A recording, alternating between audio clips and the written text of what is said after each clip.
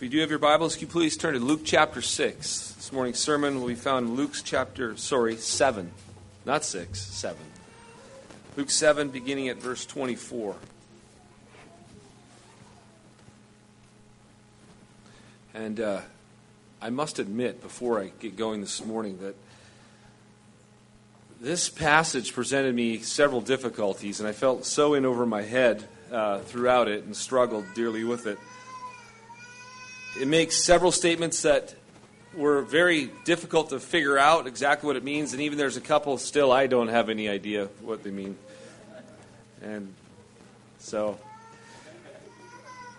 thankfully, we're here now this morning, and there's still some really good meat here. So before we begin, let's pray. Father, we come before you and as desperate, needy creatures, and look to you for all our needs. For Father, we know that apart from your Spirit working in us, we can't see, we can't understand, we don't get it. So much of life we don't understand. And Father, you know where everybody's at this morning. You know what's going on in everyone's life, and I ask that you would work by your Spirit through your word in all of our hearts and minds, and that we would know and understand you better, know and understand Jesus better, and know and understand ourselves better, so that we would be done with ourselves and completely dependent upon Jesus. For we ask this in his name. Amen. Well, the passage begins, Luke chapter 7, starting in verse 24. This is just after Jesus had sent John's disciples back to him with a message for John, because John was wondering whether Jesus was actually the Messiah. And so it says in verse 24, when John's messengers had gone, Jesus, he turns to the crowd and begins to speak to them concerning John. What did you go out into the wilderness to see? A reed shaken by the wind? What then did you go out to see? A man dressed in soft clothing? Behold, those who are dressed in splendid clothing and live in luxury are in king's courts. What then did you go out to see? A prophet? Yes, I tell you. More than a prophet. This is he of whom it is written, behold, I will send my messenger before your face, who will prepare your way before you. I tell you, among those born of women, none is greater than John. Yet the one who is the least in the kingdom of God is greater than he. When all the people heard this, and the tax collectors too, they declared God just, having been baptized with the baptism of John. But the Pharisees and the lawyers rejected the purpose of God for themselves, not having been baptized by him. To what then shall I compare the people of this generation, and what are they like? They are like children sitting in the marketplace and calling to one another. We played the flute for you, and you did not dance. We sang a dirge, and you did not weep. For John the Baptist has come eating no bread and drinking no wine, and you say he is a demon. The Son of Man has come eating and drinking, and you say, look at him, a glutton and a drunkard, a friend of tax collectors and sinners. Yet wisdom is justified by her children. Do you ever consider how being maligned, being misunderstood, and being hated usually comes with being a Christian, being identified with the people of God? Yet, one of the glories of sticking your neck out and stating the truth of the gospel is that you identify yourself with Jesus. And as you do, you usually receive similar misunderstandings, but also similar rewards. John's whole ministry was John the Baptist, of one preparing people's hearts. And John stuck his neck out. John was misunderstood. John was maligned. And Jesus describes John's ministry as the man God raised up to prepare the way for the coming Messiah. God raised John up to do something spectacular. To do something that no one else in the history of the world will ever be called to do. And that was to be this singular voice of the one crying in the wilderness, this voice from God to prepare the people of God. And this is, he tells his ministry, he says, behold, I will send my messenger before your face. This is God saying, the Yor of Jesus' face, who prepare your way before you. This is the one, his whole ministry was to come and prepare the people's hearts.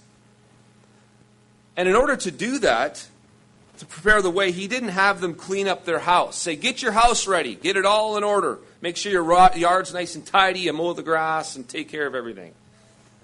He says, don't fix up the temple. He doesn't say, get the right clothes on. Ladies, get your makeup on. Guys, look tight, look clean, because the Lord is coming. Let's get it all in order, all right?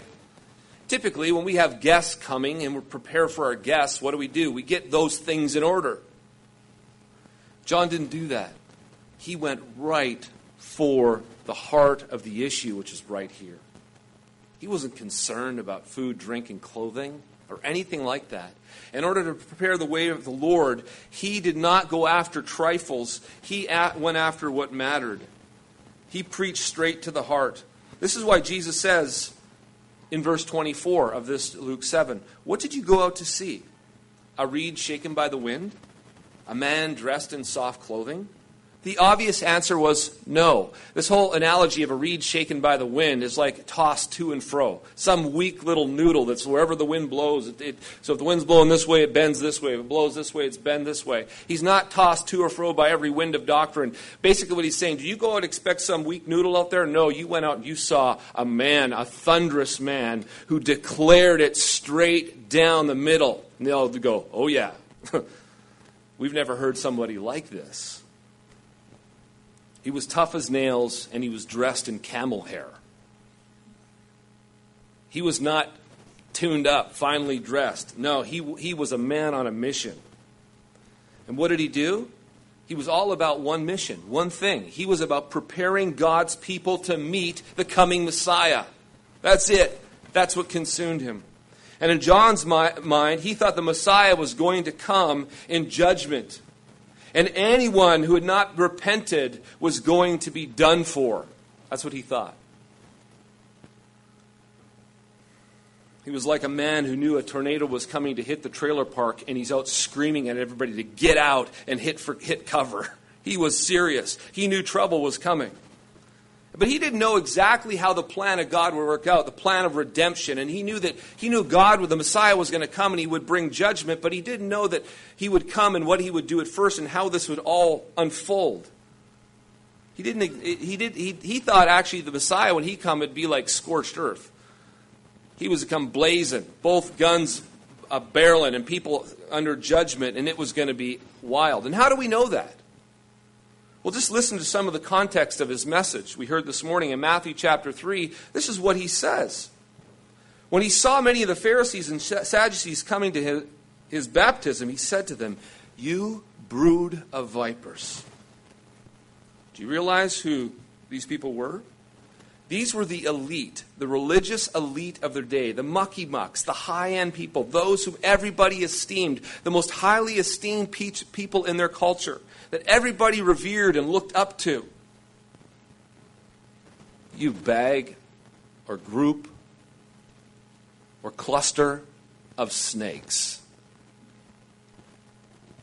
Nice. How to win friends and influence people. Who warned you to flee from the wrath to come? Bear fruit in keeping with repentance, and do not presume to say to yourselves, we have Abraham as our father. For I tell you, God is able from these stones to raise up children for Abraham.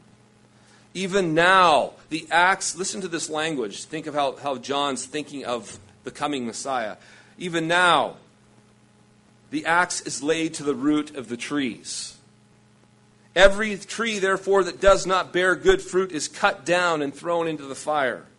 I baptize you with water for repentance, but he who is coming after me is mightier than I, whose sandals I'm not worthy to carry. He will baptize you with the Holy Spirit and fire. His winnowing fork is in his hand, and he will clear his threshing floor and gather his wheat into the barns, but the chaff he will burn with unquenchable fire. What was John thinking? Messiah's going to show up, and he is cleaning house. Get ready. You better repent. You better turn to God because you're in trouble. He clearly thought Jesus was going to give a whooping and take no prisoners. Clearly. John was not messing around. He was not. He knew this was serious business, and in his mind, people, could you imagine if you knew you've got 10 minutes, you've got to get ready, because when he shows up, if you're not, it's over. So he had that kind of urgency in him. He didn't care who you were or what status you held in society. It didn't matter.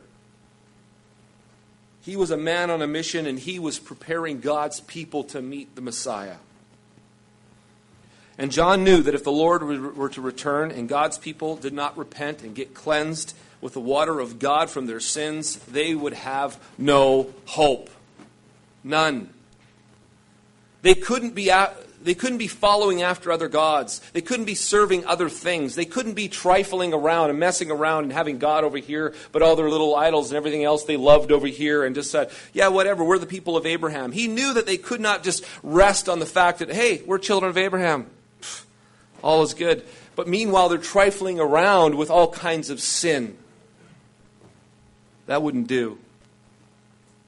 And so the only thing that would prepare the heart, would take these crusty hearts, these hard-hearted hearts, was the jackhammer of God's word. And he was a battering ram going after these people. A heart is not prepared to receive the grace of God until it first knows and understands the judgment of God. You and I will not turn to our Savior until we first understand we need to be saved. Like, why? We might turn to Jesus if, people today will turn to him if he kind of can add something to your life. Here's my life, and if Jesus can be like an addition, if like, hey, if you believe in Jesus, you'll go to heaven when you die. Hey, I'm selling free tickets. Anybody want one? Sure. Why not? I can add him in. I can throw Jesus on top of everything else. I can bring him into the mix. What would it hurt, right? So if we present a gospel where Jesus is just, what he is he's just somebody who just helps us out, who comes along and gives us a ticket to heaven. And yeah, there's millions of people who've believed and prayed the prayer because that's what was offered to them. Do you want to go to heaven when you die? Raise your hand. Oh, yeah. All of us, we want to go to heaven when we die. What do you have to do? Just pray with me, and we'll receive Jesus. So we receive Jesus. We've got all our other idols, all our other gods, all the other things we love. We don't see any reason why we should turn from them. We're just adding Jesus on, and we go to heaven when we die. I'm in. Count me in. No problem. Well, John did not preach that kind of gospel.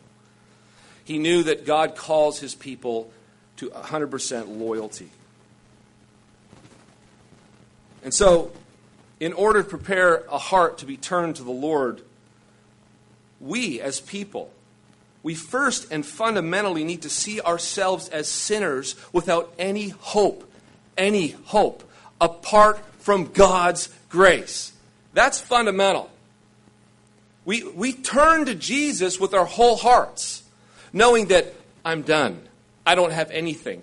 I've looked for my own righteousness. I've looked around. I see who I'm like. I see what I do. And that's even what Paul tells us about. The whole purpose of the law was like, say, hello, are you getting it? You're not good. You're not righteous. Not even a little bit? No. Not even a little bit. You have to come to the place where you see and you understand yourself. I'm lost. I am L-O-S-T, lost, double underscore. I am doomed. I am a sinner, up, down, and sideways. When it comes to God's law, when you look at it, when you compare my heart to it, guess what I've done? I've sinned. I've not loved the Lord my God with all the heart, soul, mind, and strength. Well, no, let me tell you, I've done anything but. And we have to see and we have to understand that even as people, do you know what we're given to? We're given to love and to lust the things of this world. Just think of our own hearts, how easily they go towards loving other things more than God. You can love your work. You can love your toys. You can love your activities. You can love all the blessings of God, and you cherish these things. And sure, you might say, thanks, God. And indeed, you love them more than you love Him. Isn't that easy to do? Isn't it easy to rejoice in His gifts more than rejoice in Him, the giver of those gifts? Even come here this morning and we sing words, and our minds can be on the things that God has given to us. God has blessed us with so many things, and we can think about what we're going to eat this afternoon, what we're going to do, who we're going to hang out with, and all these things are mind. And meanwhile, our lips are doing this, and we're singing songs about God's praise, but our hearts are far from Him. Oh yeah, where am I at again? What's going on here? And that's what our hearts are like. And John the Baptist was preparing God's people to meet God because he knows that we can't have cherished little idols in our hearts. We can't love the things of this world and the things in it more than we love God.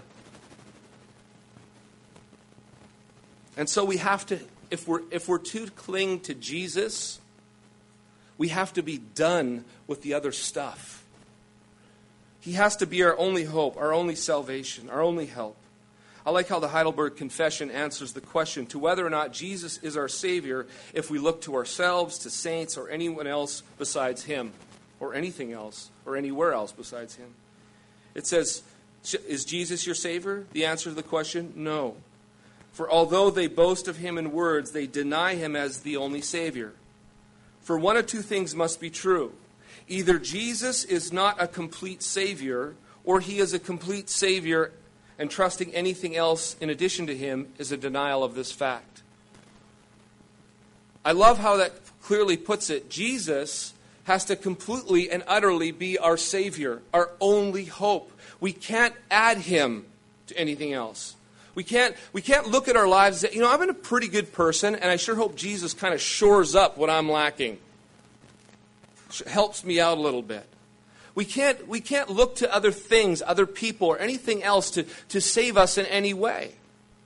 And so the heart needs to be exposed to all those things that we love and lust after, and so that we would gladly turn from them and we say, no, Jesus and Jesus alone is my salvation and my only hope. This was John's ministry. John came preparing the hearts of God's people, and he went after them. After all the things that they loved and trusted besides God, and say, no, you love and trust God above all things. Now, don't get me wrong, this doesn't mean he's calling them to reject everything in the world. He's just, as we always have to do, examine our hearts to know whether the things of this world, people and stuff, have gotten our hearts, our passion, our love, and drawn us away from the one true God. And so now he's just one thing among many. And it's something we always have to be on guard for. And because of this ministry, Jesus says that John was great, the greatest among women, but he wasn't the greatest. If you look at verse 28. Verse 20 says, I tell you, among those born of women, none is greater than John. Yet the one who is least in the kingdom of God is greater than he. This is one of those passages that just befuddled me. And I've always wondered as I looked at this, and as I go through this, please bear with me, because I'm going to just try to explain what I think he's talking about here, because upon first reading it, it seems like even the bozo, the baseline bonehead who, as it says in Corinthians, escapes as if through fire and gets into heaven, that he's greater than John the Baptist. And it's like, that caused my head to scratch my head and say, how could this be? Actually, some commentators believe that this is what he's indeed saying because of how much greater the kingdom was going to be in comparison to what was prior. But is it really that much greater in the kingdom? And is the person, the base person, the lowest, that lowest, like when we think of lowest, we think that person who barely makes it kind of guy, is that person better than John the Baptist? Well, I don't think so. I mean, it's hard to imagine that that person's really much better than Abraham, Moses, David, Isaiah, John the Baptist, etc., all those saints. I can't understand why that would be the case. Because Think about it. Sure, that we're no longer under the law with its ordinances, ceremonies, and sacrificial system. And the Spirit is poured out upon us like it wasn't poured out in the Old Testament. But isn't Jesus still their Savior, still their King? Aren't they saved the same way by grace through faith alone, in Christ alone, even though he was typified in the Old Covenant? Yes, of course they are. And at this point, we now get the mystery of the gospel, but I think so do they at this point. Now it's revealed to them, and in fact, they're a little better in some ways because they're actually done with the sufferings of this world. They can now enter into their rest. So how is it, if you think about it, how could the very base or the bottom of the level of those in the kingdom of God be better than John? We certainly don't want to undermine the glories of the new covenant, but surely having the blessings of the new covenant doesn't make you a better person, does it? No. He's saying you're better than he is. That person's better. All it does is it makes us more blessed and privileged, not a better person. And no one better born of a woman than John the Baptist, he says, yet the least in the kingdom is greater than he. So, what is he saying? I think, some commentators that I agree with are saying that this actually Jesus is referring to himself. For example, early church father Chrysostom says, by lesser or little, the Savior refers to himself as less than John in age and according to the opinions of many. Thus, then, among the sons of men, no prophet greater than John the Baptist has arisen, yet there is among you one lesser in age and perhaps in public estimation, who's in the kingdom of God, who is greater than he. And I think he's kind of getting at what is truly Jesus is doing here. Because if you think of what Jesus goes on to say, he often turns us on our heads and says weird, enigmatic statements that just kind of cause you to scratch your head. What are you talking about, Jesus? Because if you look at Luke chapter 9, verse 48, Jesus says, for the one who is least among all of you, this is the one who is great. So the least is the greatest. And then in Luke 22, 25 through 27, he puts it this way. The kings of the Gentiles lord it over them, and those who have authority over them are called benefactors. But it is not this way with you. Rather, let the one who is the greatest among you become the youngest, and the leader like the servant. The lesser, those who make themselves the least, will be the greatest in the kingdom of God. That's how it works. But here's the question. Who has made himself the least? What does Philippians 2 say? There we read about how Jesus, although being God himself, lowered himself to become a man. He became a man and he died, not just a death, he died the most humble death of all, death on a cross. It says, therefore, what did God do? Because Jesus so humbled himself, made himself so small, so little, God highly exalted him above every name that is named, both in heaven and on earth. So the reason no one is greater than Jesus, no one will be more highly exalted than Jesus, is because nobody is capable of lowering themselves lower than Jesus. No one is capable of becoming lesser in the kingdom of God than Jesus. Jesus says, if you want to be great, become the least. Become the servant of all. How have I arrived among you? I didn't come being served. I came to serve. He gets down, he washes his disciples' feet. This is God in the flesh, down at the lowest part of society. Only the slaves and the servants would do such a thing. And Jesus is down there washing their feet. Nobody humbled themselves greater than Jesus. Jesus was beaten and stripped, naked, bare, and exposed on a cross to die. The most humiliating death there is. This is the Son of God doing this. Who's the greatest in the kingdom? Jesus. Why? Because he became the least. He is the least. There's no one less than him. There's nobody who made themselves so low, who put themselves in that position. And likewise with us. This is how it works. This is how it's supposed to work. The greatest among us are to be those who make themselves the least. those who serve. You want to be great in the kingdom? What does Jesus say? You want to be great? A lot of us want to pursue greatness. Well, we think, if I want to be great, why don't you go after it? You make yourself great. He says, that's how the Gentiles think. That's how unbelievers think. But in the kingdom, it's opposite. You become the least. You serve the most. You should be the one serving. You want to become great? Serve.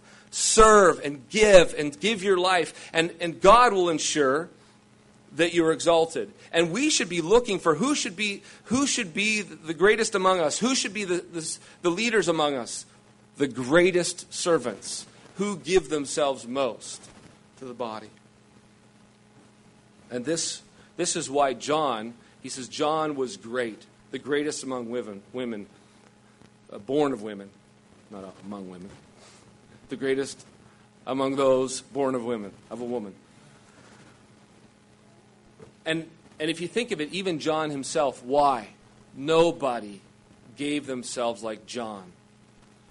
Eats locusts and honey, lives in the wilderness, wears camel hair, and gets ridiculed his whole life while he prepares the way of Messiah, serving and giving of his life so that people would come into the kingdom and Jesus would be exalted. But yet Jesus goes way past John the Baptist. You want to talk lowering? No one's lowered themselves like Jesus. Jesus truly is the greatest because he made himself the least in the kingdom. He then goes on in verse 29 to say something I don't know what he means. When all the people heard this, and the tax collectors too, they declared God just. What does that mean? I don't know. Why would you declare God just? Having been baptized with the baptism of John. So having been baptized with the baptism of John, they declare God just. God is righteous. I don't know. But anyway. Thankfully, it's not pivotal to the point being made here. And anyways, you can say that the baptism of John, perhaps they were grateful and thankful to God for it. I don't know. But we'll move on. Because I want us to see something here in verses 30 through 34. Where Jesus wants to reveal something about John's ministry that's important for us even here today. John's ministry was rejected by the religious elite. If you look at verse 30, it says, "But the Pharisees and the lawyers rejected the purpose of God for themselves, not being baptized by him." And then Jesus goes on to say, "To what then shall we compare this generation? And what are they like? They're like children sitting in the marketplace and calling to one another. We played the flute for you, and you did not dance. We sang a dirge, and you did not weep." This also was what is he talking about there? Scratch your head on that one. We played the flute for you, and you did not dance. We sang a dirge, and you did not weep. Okay. So what does that have to do with this generation? These Pharisees. Well, apparently, this is a saying that is a game that kids would play in the marketplace.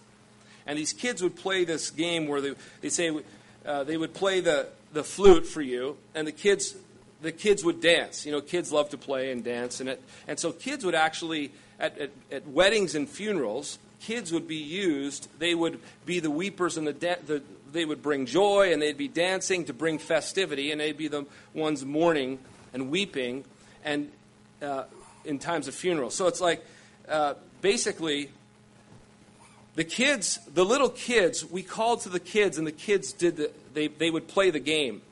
We called to you, but you wouldn't. You've just been stubborn. You're arrogant. You don't listen. You know, it's like as if, no, I am not going to do this. There's not a chance. I will not submit to John. I will not submit to his baptism. You can play your song, and I won't dance. You can play the dirge, and I won't weep. So go have your fun. I'm not going to listen to you. They're unlike the little children who enter the kingdom. They do not humble themselves and submit to the things of God. And they're totally confused. You're confused.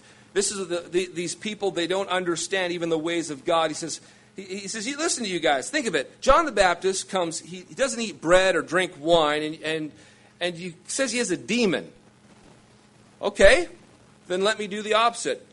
Jesus comes eating bread, drinking wine, and he says he's a glutton and a drunkard. Are you guys schizophrenic? Demon, drunkard. So it doesn't seem to matter with these people. And the reason why is because these people, they are the elite. We're on top, and you are threatening what we have established. We are the ones whom the people respect. We are the ones who lead the people. We are the ones people listen to. We're the ones who have all the trappings of the religion of Israel. We're the ones to be followed. And Jesus and John both said, really? You guys are hypocrites. You guys are whitewashed tombs. You guys shine up the outside and the inside is just full of pure corruptions. You guys are absolutely, you say one thing and do another. You guys are false. You guys are fake. You guys are phonies. And inside is nothing but rottenness. But on the outside, you look all nice. You wear the nice clothing. You style it all up. You make everything shine. You make everything look really good. And everybody's really impressed with your image because you have got a stellar image. Wow.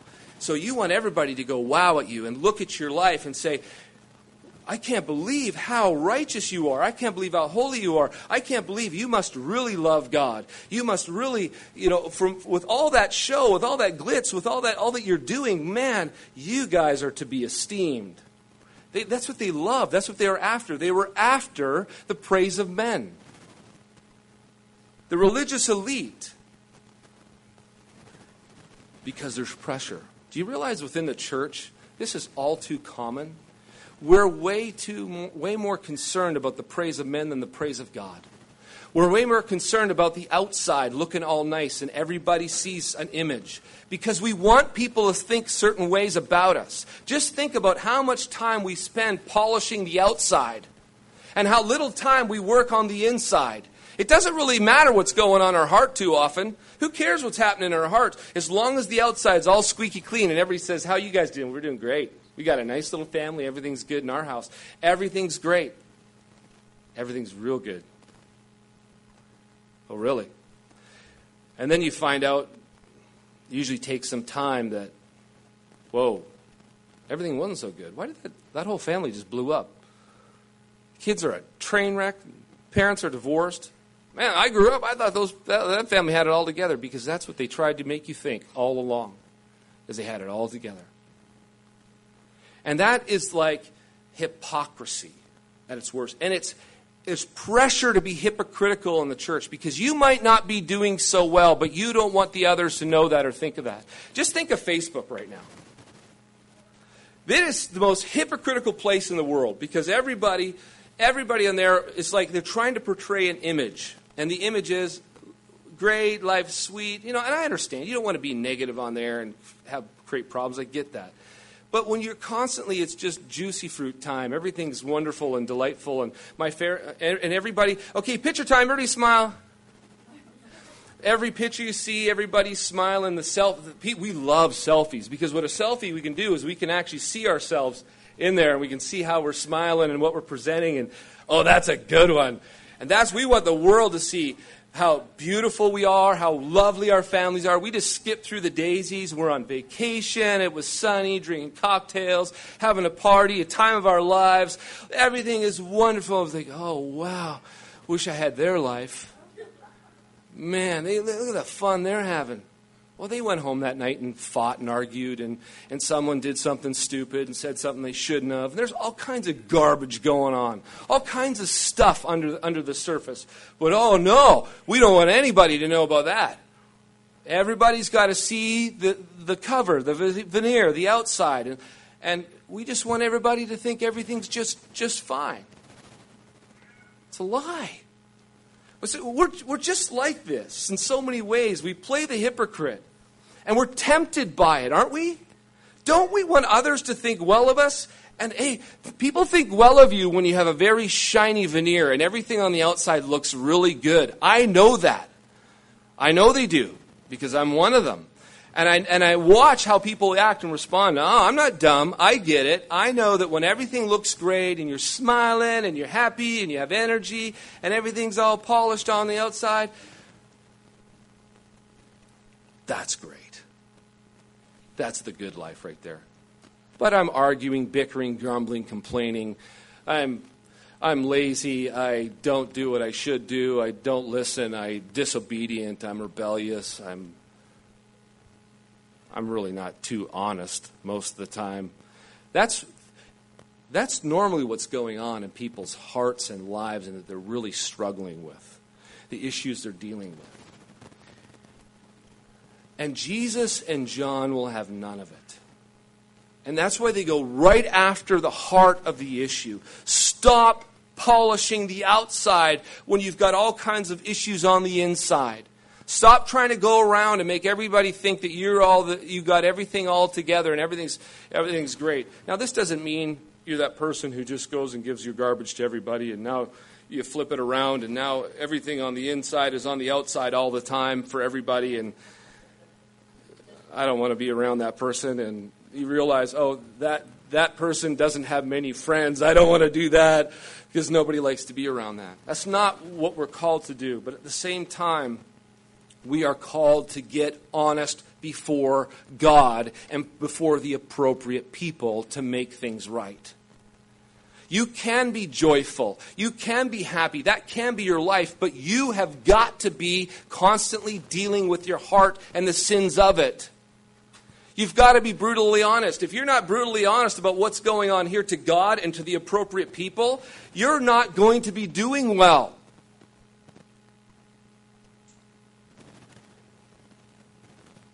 But yet, aren't we tempted to make everybody think, even all the people that we shouldn't be making think, everybody, people's lives, people that we need to be involved with, people that we need to be dealing with. What we often do is we give them our ugly side, and then we don't make it right. We don't repent. We don't confess. We don't deal with it. You're going to be ugly to your spouse. Husbands and wives, right? You know that person. Look to your right and to your left, and you see your spouse. You say, boy, they know my ugly. They know my ugly. They know me when I'm angry, when I'm grumbly, when I'm whiny, when I'm pouty, when I'm lazy, when I'm indifferent. They know me when I just want to suck my thumb and curl up in a ball in the corner. They know all of that. Yet what we need to do is, even though if you're whiny, grumbly, if you're all of that, start confessing that. Don't just think that's all right to do that, to live there. Would you please forgive me for being such a whiny brat? Would you please forgive me for being such a rude jerk? Would you please forgive me for being so lazy? Would you please... We need to learn to be honest about the reality of how we're acting. It's not good. Confess it, deal with it, and be real with it. And then God will come and He can heal it. But until we get real with it and we just start... So here we have two lives. The shiny veneer for the outside. The brutal ugly for those on the inside. And that's how we live. That is like as ugly and gross as it gets. If we deal with those on the inside and we're dealing with our sins and we're making things right and we're confessing our sins and we're seeking by the grace of God to deal with issues, we can truly become beautiful people who then shine brightly on the outside. And it's not a fake veneer. It's because we're dealing with the issues. But I'll tell you one thing. It is one ugly household. You've got the ugliest house on the block when you're all shiny on the outside and you're all ugly on the inside. You better take care of the ugly on the inside. And repent and confess and deal with these issues. Otherwise, you're the ones that John the Baptist and Jesus going, you're nothing but a hypocrite. Total, full-on hypocrite. You're a liar. You're lying to yourself, you're lying to the world, and you will be exposed. You will. You either expose it now and deal with it, or God will expose it and deal with it. I guarantee it. This is the message of John's and Jesus' ministry, is to deal with these nasty hearts of ours and get us to the place where we're confessing, repenting, and turning, and we cling to God and to Jesus alone. Jesus is He's got to be my righteousness, He's got to be my strength, my life, my help, my everything. Jesus. But you won't cling to Him until you're fully done with yourself. And you realize, I need a Savior. I need Jesus. I need Jesus in my private life. And I need Him in my public life. Because without Jesus, I'm a hypocrite. I'm ugly in private, and I'm pretty in public. And it's not good. So may God have His way with us, and may we not become those ugly religious elite. They can become us, who have it all nice on the outside, and we're all ugly on the inside, because we become professional hypocrites, not dealing with our hearts and not clinging to Jesus. May God have mercy. Amen. Father, we're thankful and we're grateful. So grateful. Because you're kind, you're good, and yet we are not. There is nothing good in us. When I look around in me, I don't see strength, I don't see wisdom, I don't see righteousness, I don't see goodness. I see the opposite. But when I look to you, I see all those things in abundance and overflowing.